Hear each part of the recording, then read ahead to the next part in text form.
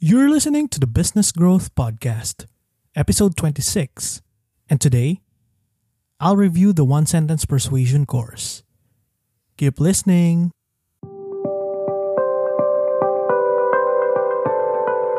Welcome to the Business Growth Podcast, where we share practical strategies and actionable tactics to help business owners just like you grow your business to the next level. I'm your host, Jerry Timbang, and this is the Business Growth Podcast. What's up, everyone? It's your host, Jerry Timbang, and on today's episode, I'll share with you the one sentence persuasion course. When I first read this book and its contents, I didn't understand it because even though the author worked to explain the things that he shared inside the book, the subject of persuasion and influencing human behavior is really something that is interesting and deep at the same time. So I didn't understand it in just one sitting, but as I reread it, I realized that it was so simple and the application of what he was teaching can be seen just about anywhere. I mean, you can see it in the leaders you follow, the influencers that you support, the organizations that you are in, and you can see it in the people that inspires you to become a better person, right? Now, if you're only going to read just one book about persuasion, I would suggest that you read this. The reason is because it's very short and you can finish reading the book in just one sitting. Aside from that, it's very filled and packed with value that you can immediately apply what the author, Blair Warren, was sharing about. Now, here's the one sentence persuasion course. Ready? Here it is. People will do anything for those who encourage their dreams, justify their failures, allay their fear, confirm their suspicion, and help them throw rocks at their enemies. Let's break it down now. Those who encourage their dreams. If you want to persuade people and if you want people to follow you to influence others, you need to focus on helping them achieve their goal. It's all about giving your clients, giving your customers, giving your market the encouragement, the hope that they will achieve their goals. According to Zig Ziglar, you can get anything you want in life if you will just help enough other people get what they want. So, if you can encourage the dreams and the aspirations of your target market, if you can be the one who is their North Star, the source of their inspiration of them achieving and pursuing their goals and dreams in life, then people will follow you. I remember this one scene in the movie Up in the Air where George Clooney was, firing someone named Bob. And Bob was in the company for a couple of decades now. And during that scene, he asked Bob why kids love athletes. Now, you need to understand Bob's point of view here, no? He was being fired by George Clooney and, of course, being in the company for a couple of years now, he didn't want to let go of his job. Then Clooney asked Bob why kids love athletes. And for a moment, Bob thought, maybe it's because they make love to lingerie models or maybe because a lot of people like them. But the only thing that George Clooney said was, it's because they show us we can follow our dreams. And that statement is so true, especially if you want to persuade people to follow you. If you want to be a leader in your market, you need to encourage their dreams and inspire them to follow theirs.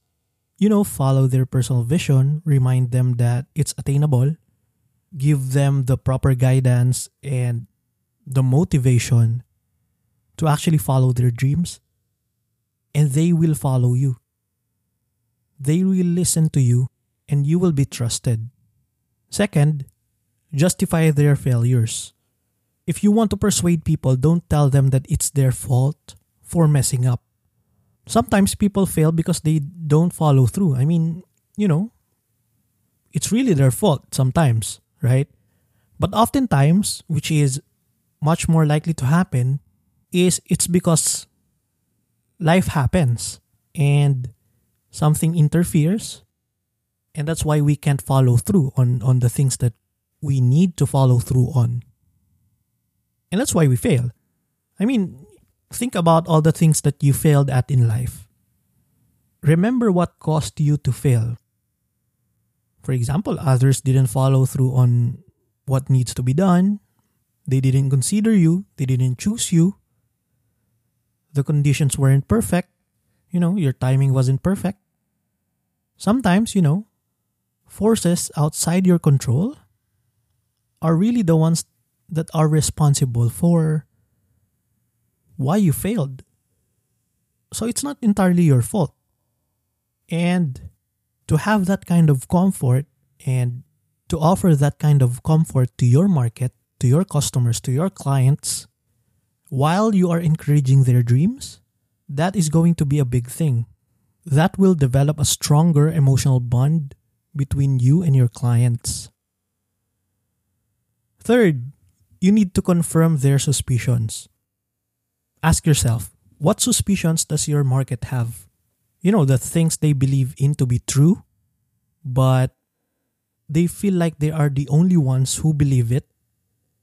Or those things that a lot of people in your space, in your niche, in your industry are saying that you don't agree on, but sometimes other people in your market don't believe it too. It's just that it's an accepted truth in your market or in your space. Kumbaga, it has become a conventional wisdom. And when you break it, when you confirm their suspicion, you become trusted. If you could help them prove that they are right all along, you will gain their trust. Right? Lastly, is to help them throw rocks at their enemies. So who are their enemies? Who are the enemies, the things that caused them to fail? Let's go back to number 2, where instead of putting responsibility in your market's shoulders, you remove it from them and then place it on the external thing that you identified as their enemy. It's the real reason why they failed. It doesn't have to be your competitors or the products of your competitors. It can be any random thing. For example, when they lose money in the stock market, it's the market's fault, right? It's not necessarily your customer's fault. It's the fluctuating market. It's the shark's fault. They hype stocks and movements, etc. Right? So, by doing this, we are tapping into the us versus them kind of mentality which builds allegiance. Kasi, di ba?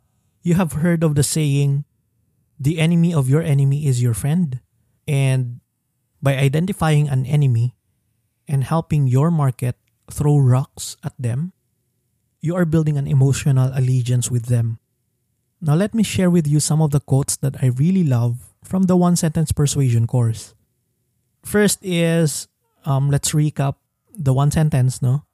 People, your clients, your customers, etc., will do anything for those who encourage their dreams, justify their failures, allay their fears, confirm their suspicions, and help them throw rocks at their enemies.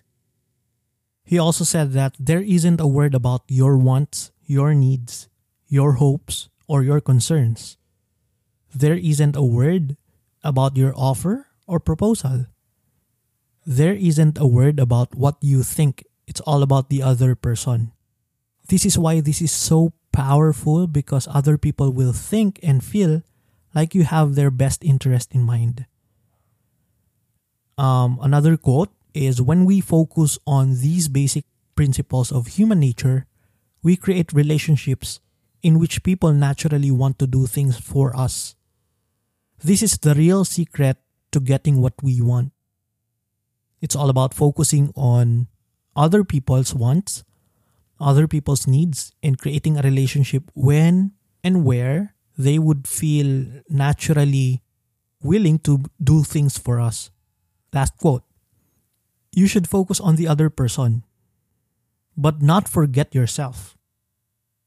Or to be more specific, when you are with another person you want to influence, your primary focus should be on that person. Do not look past him or her by focusing on your intentions. So, forget about you when you are in the midst or in the presence of someone you want to influence. Focus on their needs, focus on them and what they want, what they need. And they are more likely to follow you and do what you want and do more for you because they would feel like you know them, you know their needs, you have allegiance with each other, and they would feel like they trust you. That is it. I hope you learned something from this. I really love the subject of persuasion and how you can use it to influence people, but please promise me that you're not going to use this in such a way as to rip off people, but promise me that you'll use this to get the best out from people, to inspire them to become better people, to become better followers, better employees, better clients, better customers, and so on. I hope you learned something today, and as always, live an inspired life. Talk soon.